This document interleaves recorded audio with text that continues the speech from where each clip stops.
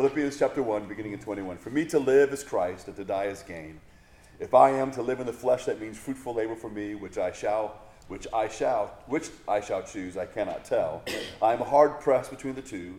My desire is to depart and be with Christ, for that is far better. But to remain in the flesh is more necessary on your account.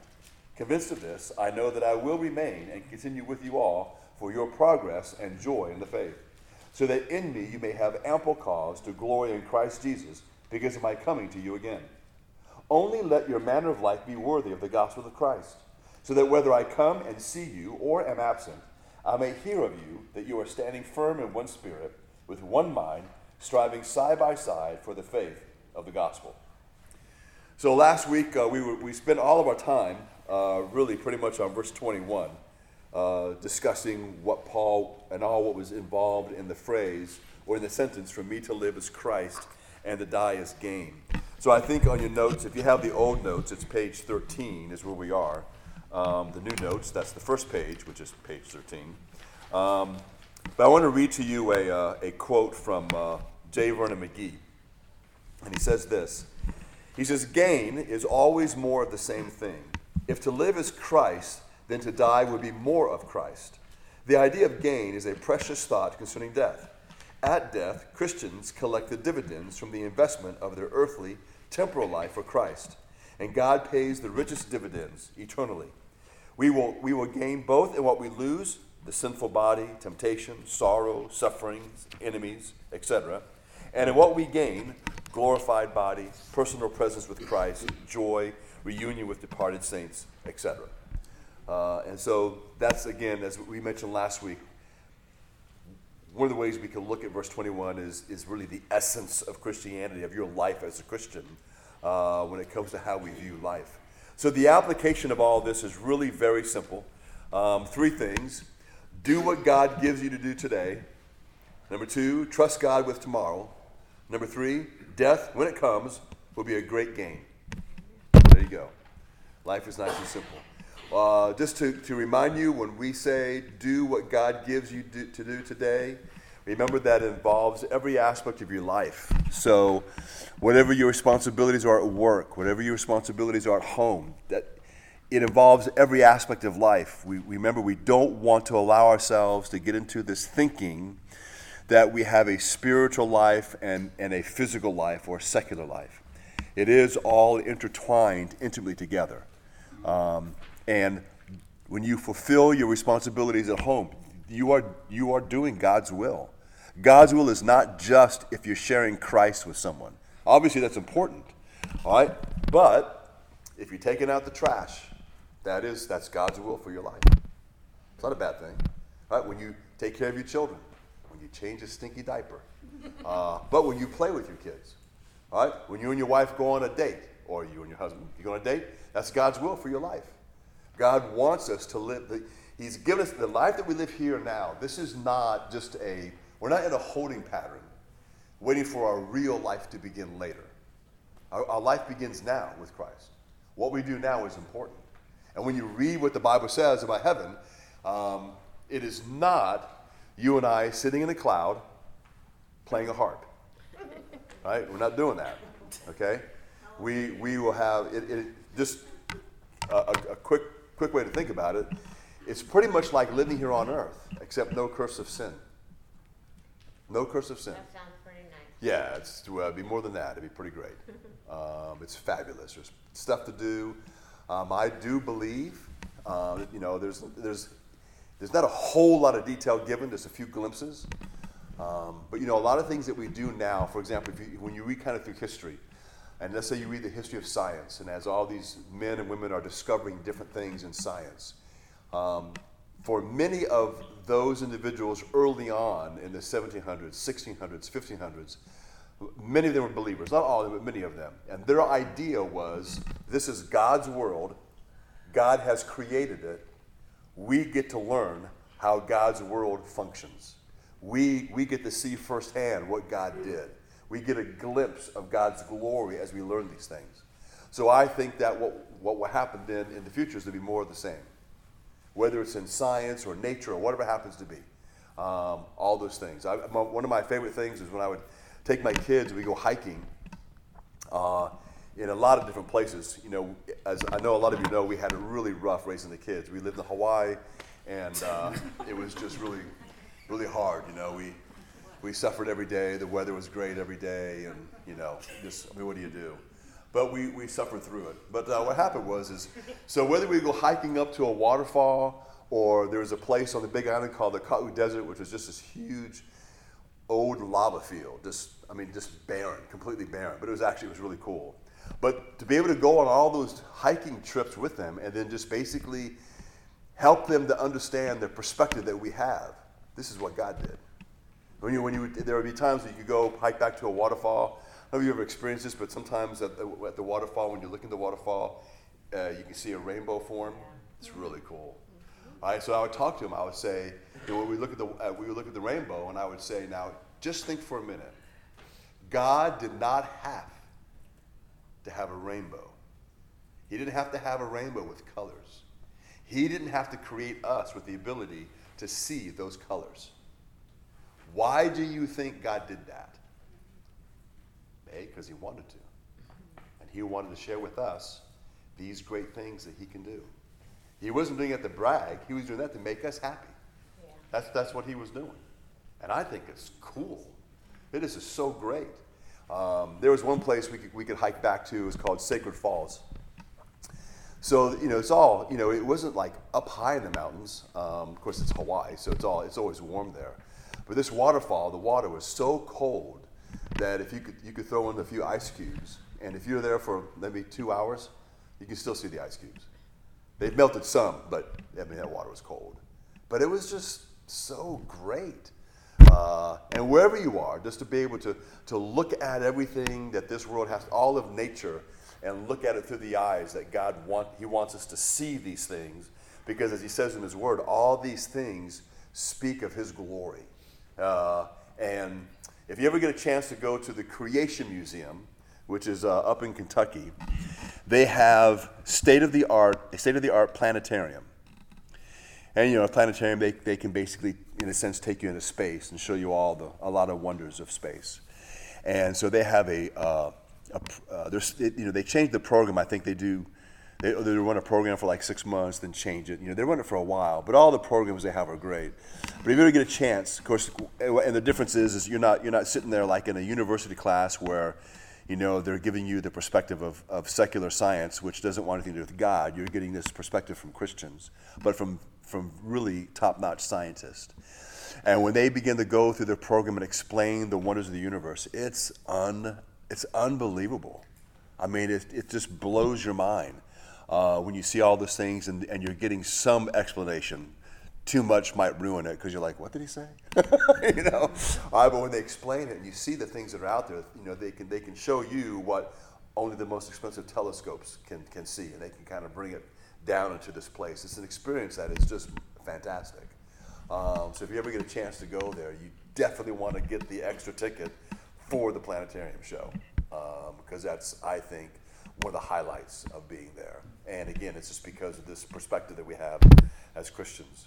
So the bottom line is, when all is said and done, there's really only two philosophies of life. You can say with Paul, to me to live is Christ and to die is gain. Or you can say to the world, to me to live is self and to die is loss. That's it. That's all the world can say. Next time you have an opportunity, it's hard nowadays because the way funerals are done. But if you go to a funeral of a friend that you know is unsaved, do a lot of thinking about what that means. No matter what just so sometimes people who are speaking may not always speak as truthfully as they should. Not that we should stand there and say this individual's in hell, but sometimes we try to preach people into heaven. But just kind of pay attention to the differences in the lives of individuals who aren't believers when they bury a non-believer, and the difference between that and with us when we bury an individual who has lived a life where we are all certain that person knew Christ. It's just a huge, huge difference in just the way that we view every aspect of remembrances and life and what's to come and that kind of thing. Yes? Pastor, will the other prophets and teachers and people that were in the Bible, like Paul and John the Baptist and all them, will we be able to see them in heaven? Sure. Remember the story where Jesus takes Peter, James, and John, and we call it the Mount of Transfiguration, where they see the glory of Jesus. And then it says Elijah and Moses appeared, and they were talking with Jesus. And so Peter, James, and John all saw them and knew who they were. So I think that gives to us important clues as to what's beyond the grave. And there's several things we can draw from that. Number one, Peter, James, and John knew who those men were. They actually, they knew, obviously that was revealed to them by God, but they knew who they were. They saw them. They were standing there speaking and having a discussion with Jesus. Jesus is human when this takes place. And they are spirit, even though they have bodies. And so I think that helps us it gives us a glimpse that yes, we'll meet those individuals, we'll know them, as well as we'll know each other when we get to heaven. So I think it's pretty cool. I'm one of those that doesn't think that there's anything in the Bible that's there by accident, or just that was interesting. I think all of it's profound. Not that we want to read into it, so that's why I don't want to make dogmatic assertions. But I'll say it seems to me that what that is giving us is a glimpse of how things can be in the future. And so, and I think the conclusions we draw from that, I think that's pretty solid. And we can kind of, as you would say, roll with that. Okay. So it's all good. So verse 22, Paul goes on. And he's now going to begin to explain a little more about what he just said in verse 21. He says, so if I am to live in the flesh, that means continue on the life he has now. That means fruitful labor for me. Yet, which I shall choose, I cannot tell. So Paul is expanding on the options of life or death. All right, this is how he sees it. This is how he understands it. And so he says, if he continues his sojourn on earth, that's what he means. He says, but if I live on in the flesh, then he sees that as an opportunity to bear more fruit. So what he doesn't say is, if I am to live in the flesh, that's great because I haven't finished my bucket list. All right, that's not what he's interested in. He doesn't care about his bucket list. All right, he wants to continue to do the work and the ministry that God has given him. And he's convinced that his work will be fruitful. And he'll see more and more people come to Christ, and those that are believers to see them mature in Christ. And that's what he wants to see. So he has this real strict single-mindedness when it comes to his life. That does not mean that he thinks everything else is no good. So it's not that. All right, but when it comes to his perspective, this idea, this is why I'm still alive. I think I've told you before, I won't tell you all the details of the story, but I've had to do this twice, where I've had to go see someone who was supposed to die, they were ready to die, they were expected to die, and they were really close to death. Like the hospice nurses and all that said, they only have a few hours left. And the individuals made a complete recovery. It was truly amazing. But in these two cases, I had to go and speak with them because they were very, very sad. Because they fully expected to wake up in heaven and they weren't there. And they were disappointed that they were still here. They weren't disappointed to see their family, but they were truly disappointed. And so in each of those cases, one of the things that I talked to them about is even though they were ready, which is great, what a great thing it is to be ready to die. I mean, that's a great blessing. And so as we talk about that, I say, but what we do know is God doesn't make mistakes. So there may be several things in play here. Number one, it may be that there's someone else or others that they're not ready for you to go yet, and God's being merciful to them. Perhaps there's some more things God wants you to do, meaning for you to do for him, whatever that happens to be. In this one case, the man was in his 80s. Yeah, he was 80, around 80, maybe 81. And I was at his house and I've heard a death rattle before. I don't know what that is. And it was a Thursday night, so I was fully expecting him either Friday or Saturday. That was it. He was going to be with the Lord. And so Saturday I was called, and I went to the house because he was awake and he was at the table eating breakfast. But he was kind of depressed and a little upset because all his family had come in. He had said goodbye to everybody, and he was expecting to wake up in heaven. And I had seen the tumor on his stomach. He lost a lot of weight toward the end because he wasn't eating, and they're just doing the IV thing or whatever. And so the tumor was protruding. When I went to go see him that morning, you couldn't see it. I don't know if it was remission or if he was healed. I don't know. He lived 9 more years. But I told him, I said, I can't tell you what it is that God wants you to. I have no idea. I said, but, be alert when it comes to your life. And so what ended up happening is his wife's from Thailand, and she was the only believer in the family. And over the next couple of years, some of her family members had become Christians. He then, with his wife, went back to Thailand. She went to go see her family members that had become Christians. She'd been praying for them for a long time. And so she was then concerned because the village they lived in had no church.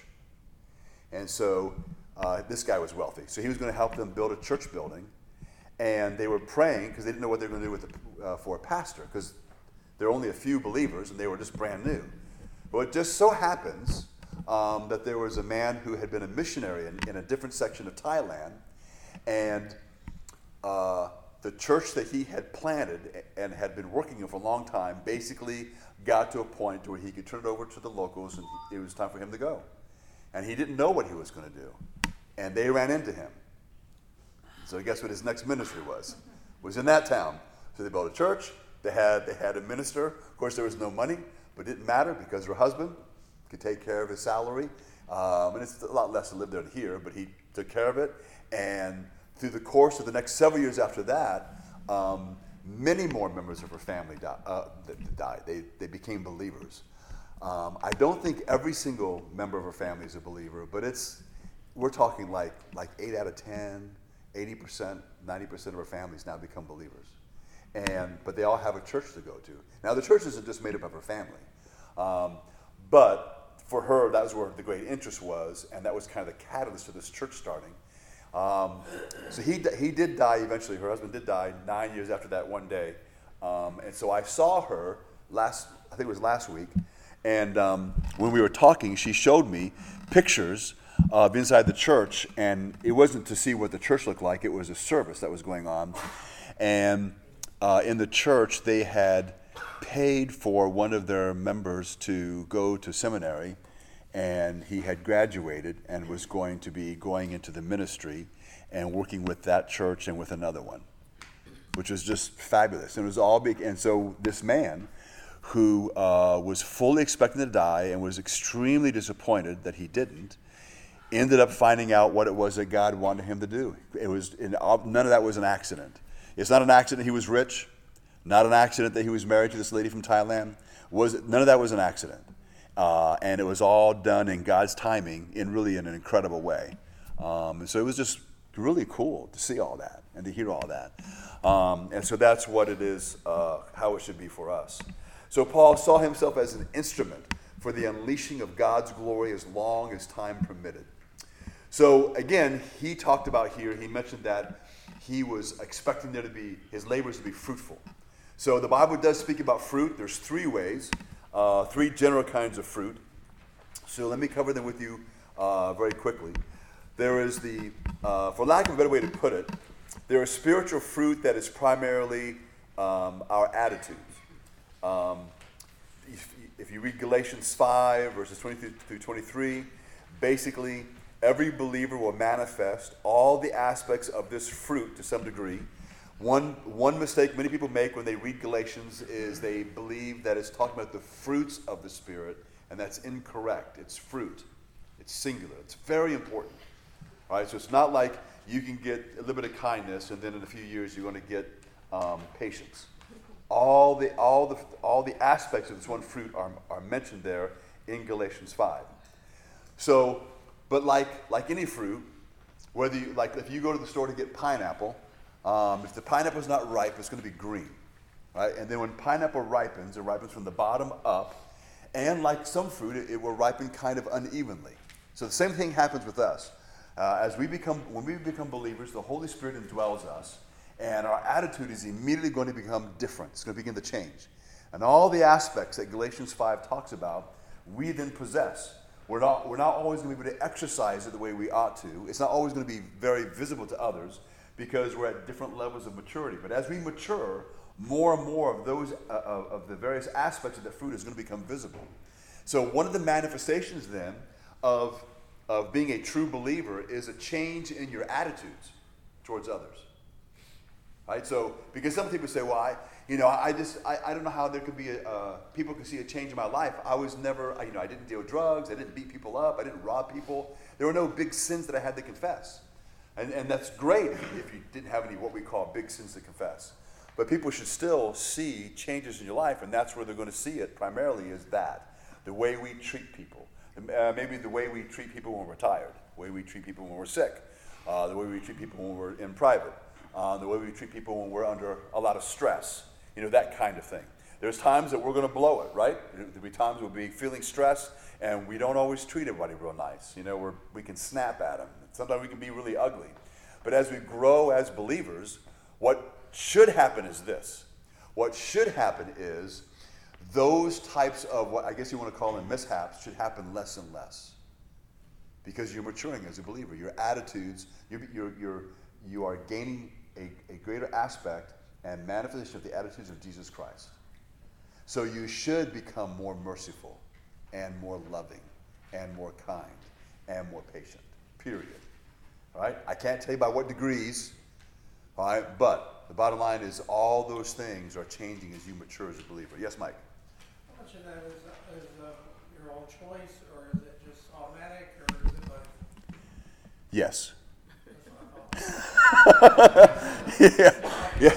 It's all of that. We are aware of that. But if you have to put them in an order, even though it is in one sense a choice, clearly it's not only that. It can never be just that.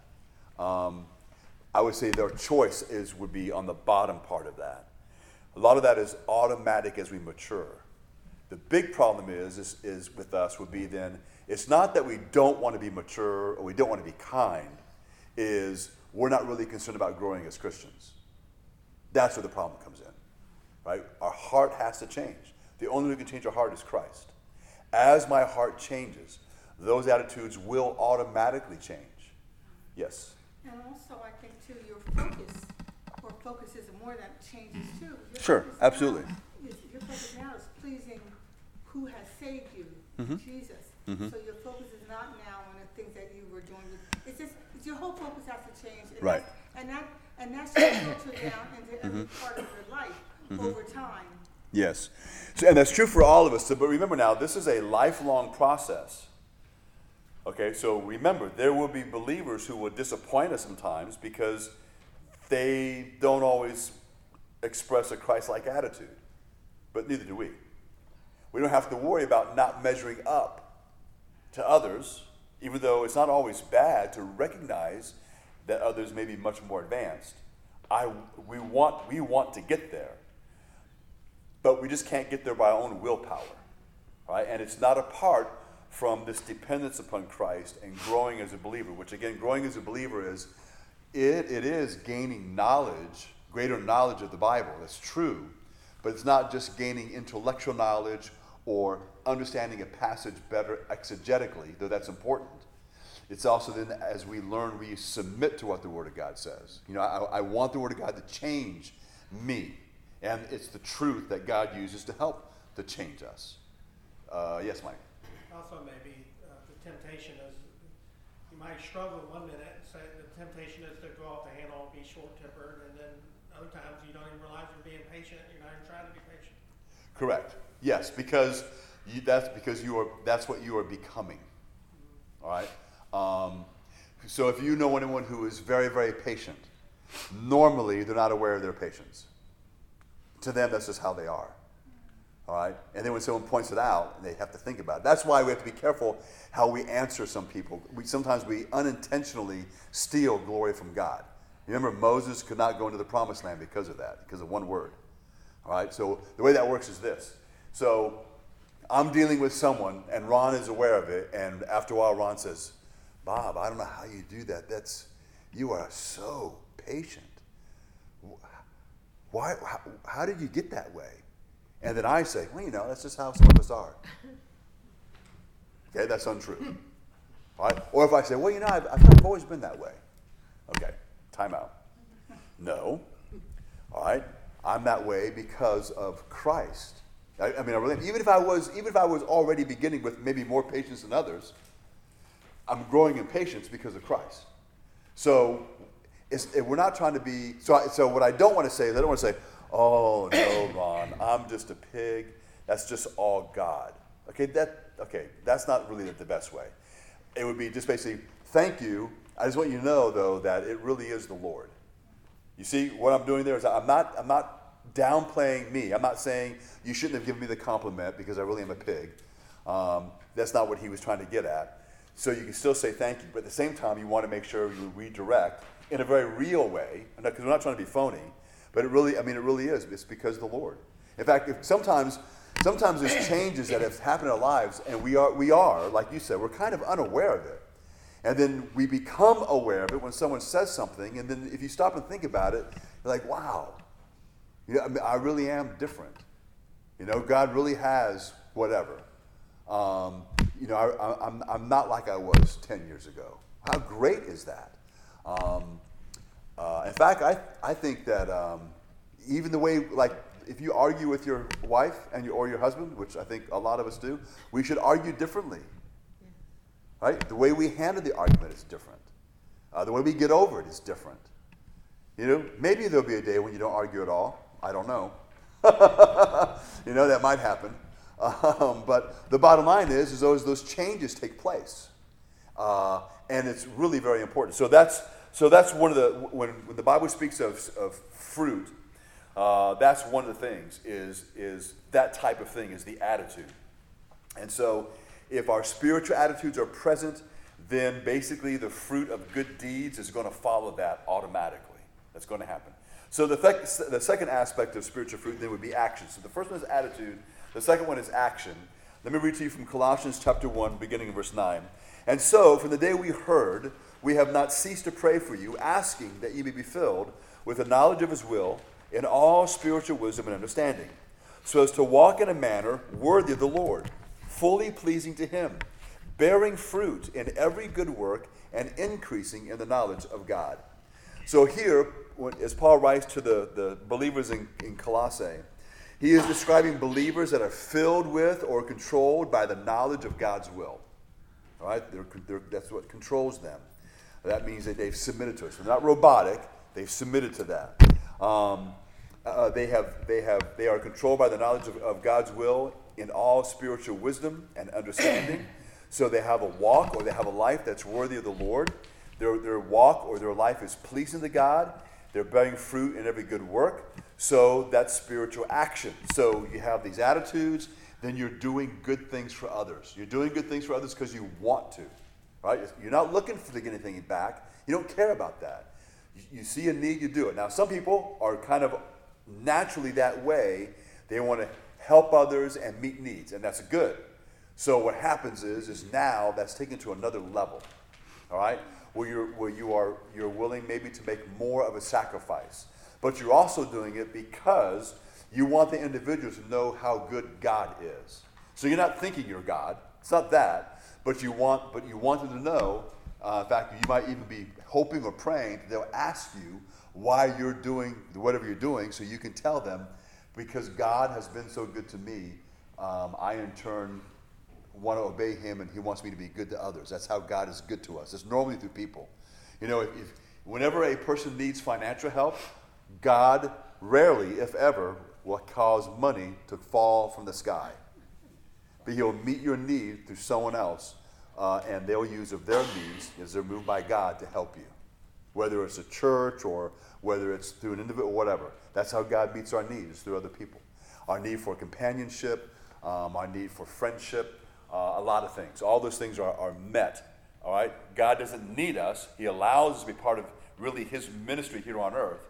And so it's these actions that we do. So we want to make sure that we're not the kind of believer who's content with just going to church and then going home and going to work, and those things never cross paths. We want to make sure that we are doing good for others. What does that look like? Well, it's going to look differently in the lives of different people depending on where you are in life. For some who are retired, they may have more time to do certain things. Others who are young and both working and raising a family, there may be, in one sense, less, but it doesn't mean there's nothing. There's all kinds of ways. There's people that we meet that God brings across our path, and He desires to meet their need through us, whatever that need may happen to be. And I do think that some people are like, well, I don't have money for that. Well, in most cases, it's got nothing to do with money. All right? You'd be amazed. Remember, there's a ton of people in this world, more so now than ever, that are extremely lonely. They've got nobody. I mean, they have no one. There's no one they can trust. No one that they can just maybe in a sense be themselves with. It's unbelievable. Many individuals in the world, one of the reasons why bars and those kinds of things are so popular is because people feel when they go there and they drink and spend time with people, they feel like they can get close to people. And the reason for that is two reasons. Number one is because they drink, so that lowers inhibitions. And then number two, what we normally share immediately is our negativity and complaints. And so we connect really quick that way. All right? Whether it's just talking about your dumb sports team that you like, or politics or whatever, when more than one person is complaining about something and we all kind of join in the complaints, we feel a camaraderie that with all that. And people long for that. It ends up being kind of shallow, but they're trying to get whatever they can. So you and I just befriending individuals, being kind to them is massively important, inside the church and outside the church. So don't think it's only outside the church. I know I've said this many times before. We need to remember it. There are people inside the church where they don't have family. They don't have family that they can be that way with. There's no one that's going to love them the way we love them. No one really cares the way we do. Sometimes we find it hard to believe, but it's true. And so we need to be there for them. That's what the family of Christ is for, in that sense. That's why when the Bible talks about hospitality and those things, it says you don't want to get into this thing where you invite someone to your house for dinner, knowing that they're going to invite you to their house for dinner. That's not what you do. That may happen sometimes, so it's not sinful. But what you want to make sure you do is you want to make sure you're inviting maybe certain people over for dinner who won't maybe be able to invite you to their house for dinner. They're the ones that are in need, for whatever the reason. They're the ones you need to befriend. We need to, when it comes to church gatherings, we need to be looking around for the individual who looks like he's new or doesn't know people or is kind of standoffish, and we need to make sure that we go talk to them and befriend them. And of course, if everybody does that, then that'd be great. And I do think our church is doing even better at that. For a while, I think when I first got here, the church was friendly, but sometimes it took a while for someone new, unless they were like really outgoing. If they weren't really outgoing, it took a while for people to kind of warm up and have relationships. And that doesn't really happen too much anymore. It's pretty quick, which is great. It's marvelous. And people aren't always thinking that this individual may actually, you may be, in a sense, maybe even saving someone's life. You don't know it. Right? But there's people who are looking for stuff. And that human connection is important. And because of all the social media that we have out there, there's much less physical connection with people. And so that need is kind of multiplied in the lives of others. And they need it. And that is oftentimes some of the doors that God uses to help an individual begin to listen to the gospel of Jesus Christ. Because they begin to recognize, I guess you would say, humanity, a humanness in us. That's important. So that action then is important. And the third thing is, let me say this. So when it comes to action, there's also the idea of sanctification. We're trying to help others to grow in their faith, offering of money, which is to God or to others, which is a sacrifice, which is a revelation of good works. Offering of praise, when we gather together as believers and we sing praises to the Lord, that's uplifting to us. That singing has always been a really big part of the Christian faith. It's been a huge part. There's been many psychological studies done on the effects of music on individuals. I'm not talking about when individuals done studies on how does rock music affect people. I'm not dealing with all that stuff. But I'm just talking about a more general approach, and then this idea of what happens when people are together singing, and when there's a shared view of life, shared convictions. What does music do? And music has always been viewed as being that which is calming to the heart. It's always been that which is able to enable people to move from sorrow to joy, or from sorrow to happiness. It's a way of expressing sorrow, which is good for a human to be able to do, to get that out. Not just in a psychological sense, because we know as we get those things out, we're communicating with God himself who could do something. But there's this great advantage to music. And then, of course, there is the learning of spiritual truth. We are rehearsing spiritual truth. Some of the songs we sing are really heavy in doctrine. You don't always know that. But if you look at the words, there's a lot of truth in the songs that we sing that's really vital to us to know. And as we sing songs, some of those things become deeply cemented in our hearts and minds, and really helps to strengthen us as believers. So there's a lot to music. And so there's something unique about just the hymns. And I'm not talking about how hymns are sung, because there's not just one style of hymn.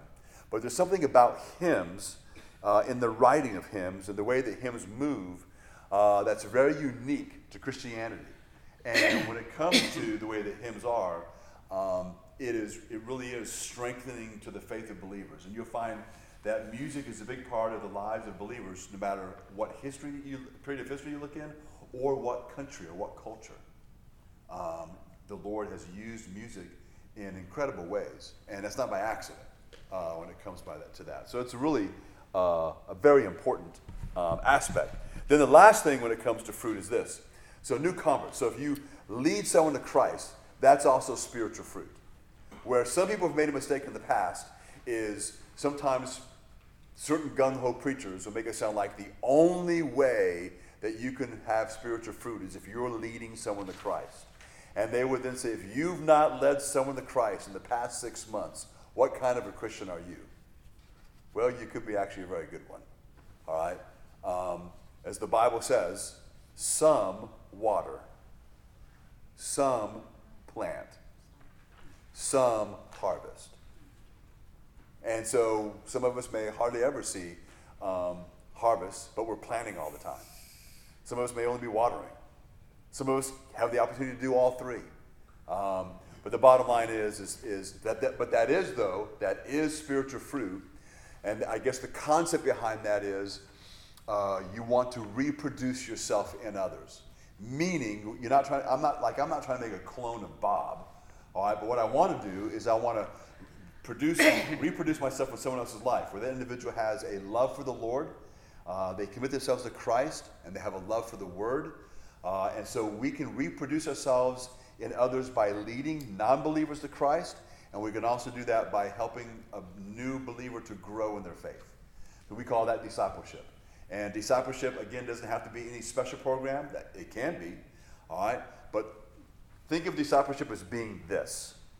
It's nothing more than you getting together with another believer for their spiritual good. That's what it is. So if you want to go through a book with them, great. If you just want to get together with them once a month and have coffee and share prayer requests and pray for them, terrific. All those things are spiritually beneficial for that person. There's not only one way to do that. But the idea is and that's good for both people when that happens.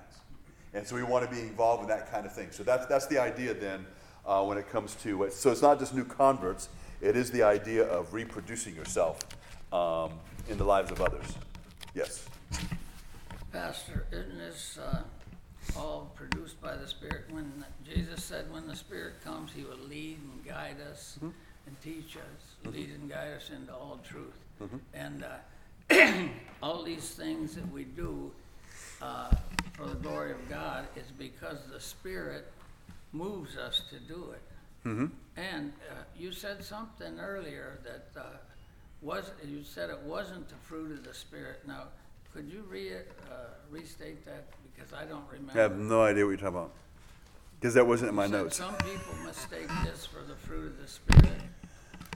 Some people mistake this for the fruit of the Spirit. Colossians. Yep. Galatians 5. You were talking about the fruits of the Spirit. Oh, no. What I said was Galatians 5, they use the word fruit in plural. That's incorrect. Oh, yeah. It's singular. Okay. That's what I said. But everything that we do for the glory of God, Correct. the Spirit moves us to do it. And we overcome the flesh by listening to the Spirit. Yep, absolutely. And that, when we do it, that's all fruit of the Spirit. Correct. That's what I said. I just want to clarify That's okay. in my mind. Thank you. All right. So one more thing. When Paul said what he said in Philippians, he used the word labor. So Paul was not saying that he wanted to have fruitful fun, but that it would be fruitful labor. But remember, labor does not have to be drudgery. Okay? It doesn't have to be, in fact, it can be really hard, but again, it doesn't mean that you don't like it. Right? There are some people who are really into landscaping big time. And when they get into landscaping, man, you get dirty, sweaty, it's hard. Your back can hurt, but they love it. Right? So it's fun, okay, even though it's hard. So when we talk about having spiritual fruit, and we want to emphasize the word labor, we want to emphasize the word labor because God uses that. But we want to make sure that we recognize that it's not against having fun, but it's not about being giddy. There's not a foolishness to this. There is this idea that we are working at this. We are spending time thinking about this. It may require some discipline. So, look, for example, I just mentioned that discipleship is really just meeting with another individual for their spiritual good. You got to plan to do it. You got to do it. All right. It requires effort. It requires thought to do that. You're not always giddy. There'll be times when maybe you're supposed to meet with that individual on this particular day, and you got nothing else going on, but you don't feel like it. But you need to keep your word. That's important. And that person may be depending on you a lot for you to be there. So we need to make sure that we're faithful and that we're there. So there's labor involved in that. So we want to make sure that we don't want to have the attitude that if it's not fun, we shouldn't do it. That's not a proper attitude either. So we don't want to shy away from that. Remember that Paul. Paul said this. There's some exhortations to elders, and the idea is the verse where he talks about the elders to labor in the word, and the word for labor there does mean to work to the point of exhaustion. That's what it means. All right. So the idea is that so sometimes when I'm working on a sermon, sometimes when I'm working on it, thoughts come like really easy and fast. And I am typing, and I only type with 2 fingers and a thumb. So I'm doing and then sometimes if I get really going, it's 2 fingers, a thumb, and then a finger. And so I'm doing this, I'm typing. I know that's kind of weird, but that's what I do. But anyway, and so there sometimes when I'll do a sermon, and there's so much material that when I get done, I actually have sermons for 2 weeks. So this is what I don't do. I go, oh, wow. I can cruise next week. I got my sermon done. No. There's a lot more work I can still do. I can do extra prep work for the sermons that are coming up. I can do extra prep work for things I'm doing, whether it's Wednesday night or whatever, or maybe reading another book because there's another guy that I'm discipling and I need to get that work done. But the point is, and then I want to learn for myself. I want to know more. And then even the stuff I know, I want to know it better. And so so it's kind of hard to describe this because I make myself do certain things, but it's fun. It's not like I'm like, oh, I only read so many pages, I got to read some. It's not like that. But there's still work involved in doing that. So the idea is that there are times that we got to put some time and effort and work into these things. So we're not against fun, but it's not just a happy-go-lucky, whatever happens, happens kind of a thing. There's a seriousness to the life that we live as Christians. It's like when you get married. When you get married, marriage can be fun and a blast, but there's some work as well, all kind of works. Having kids is fun, but in the beginning, oh mercy, no sleep. They continue to scream when they should be sleeping, and then when you want to sleep, they're awake, and then when you're wide awake, they're asleep, and there's work involved that sometimes can be pretty exhausting. All right, but you don't say, this is just not fun. I think I need to go back to the hospital and give the kids back. All right, but we don't do that. All right, because we love them, and of course, just so you know, there has been times I've read stories where people have tried to do that.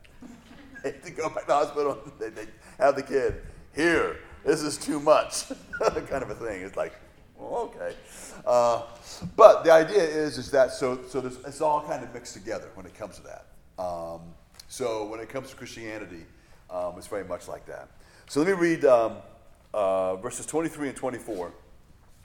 So Paul is still talking about that phrase, for me to live is Christ, to die is gain. And so he's talking about death and life and what does he want to do now.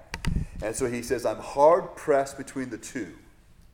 My desire is to depart and be with Christ, for that is far better. But to remain in the flesh is more necessary on your account.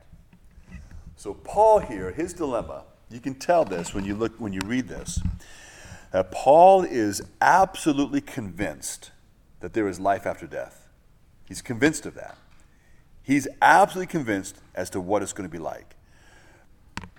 And he wants to be with the Lord. He wants that. He is ready to go.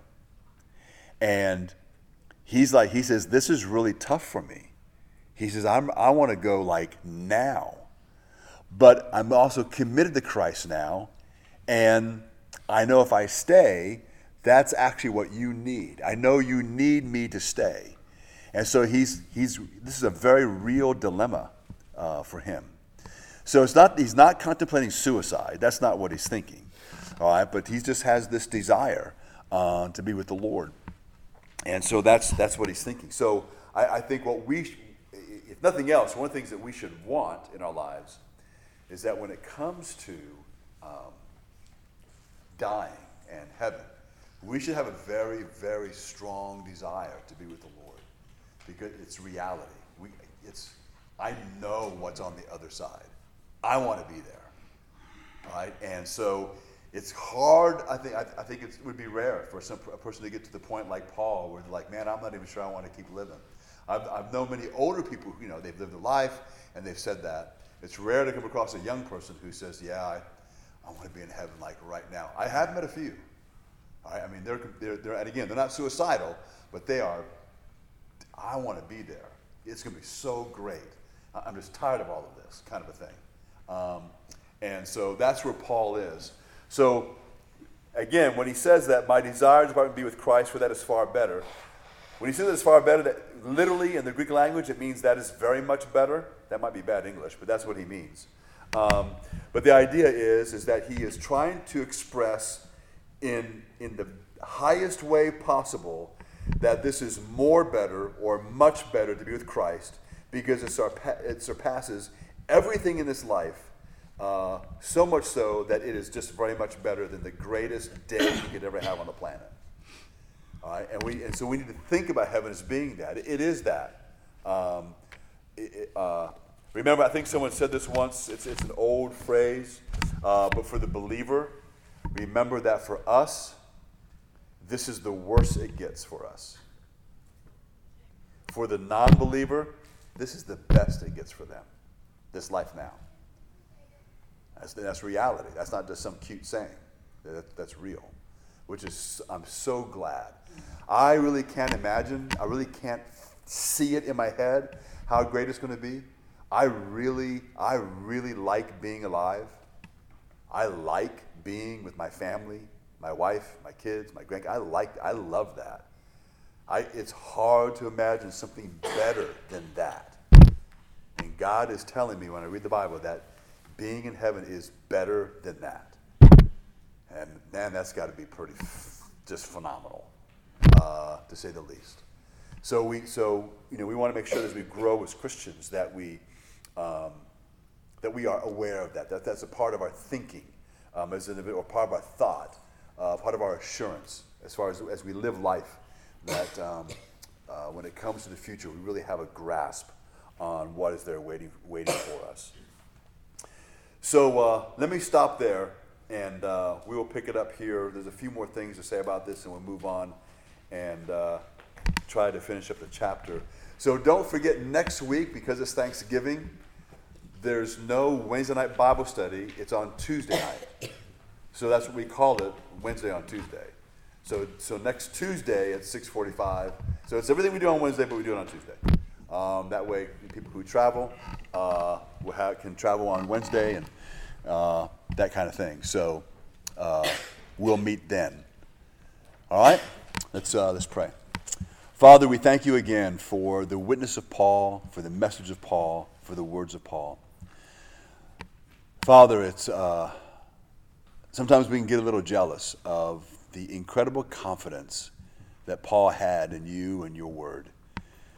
We know, Lord, that he met Christ.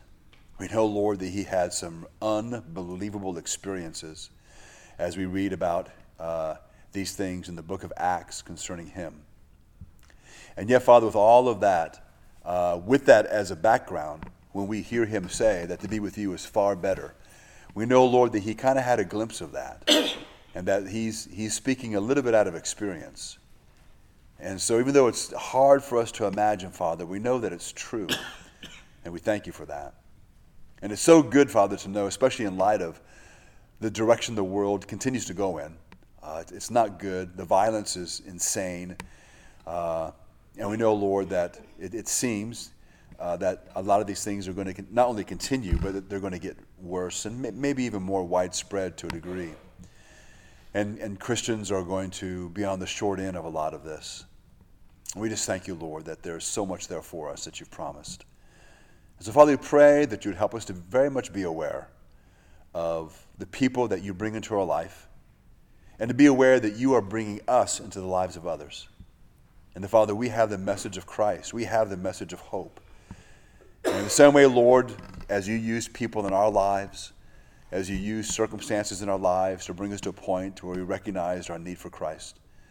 Father, we pray that you will use us in that way in the lives of others. And whether we're watering or planting or harvesting, Father, it's exciting to be a part of your work. We want to be a part of your work, and we pray that you would continue to encourage us to do the things that you've called us to do. So, Father, we ask now that as you dismiss us, Lord, that you would be gracious towards us, that you would keep us safe, and that, Lord, indeed, you would help us to recognize opportunities you give to us to do good to others. And then help us, Father, to pursue that. We thank you, and we do ask these things in Christ's name. Amen.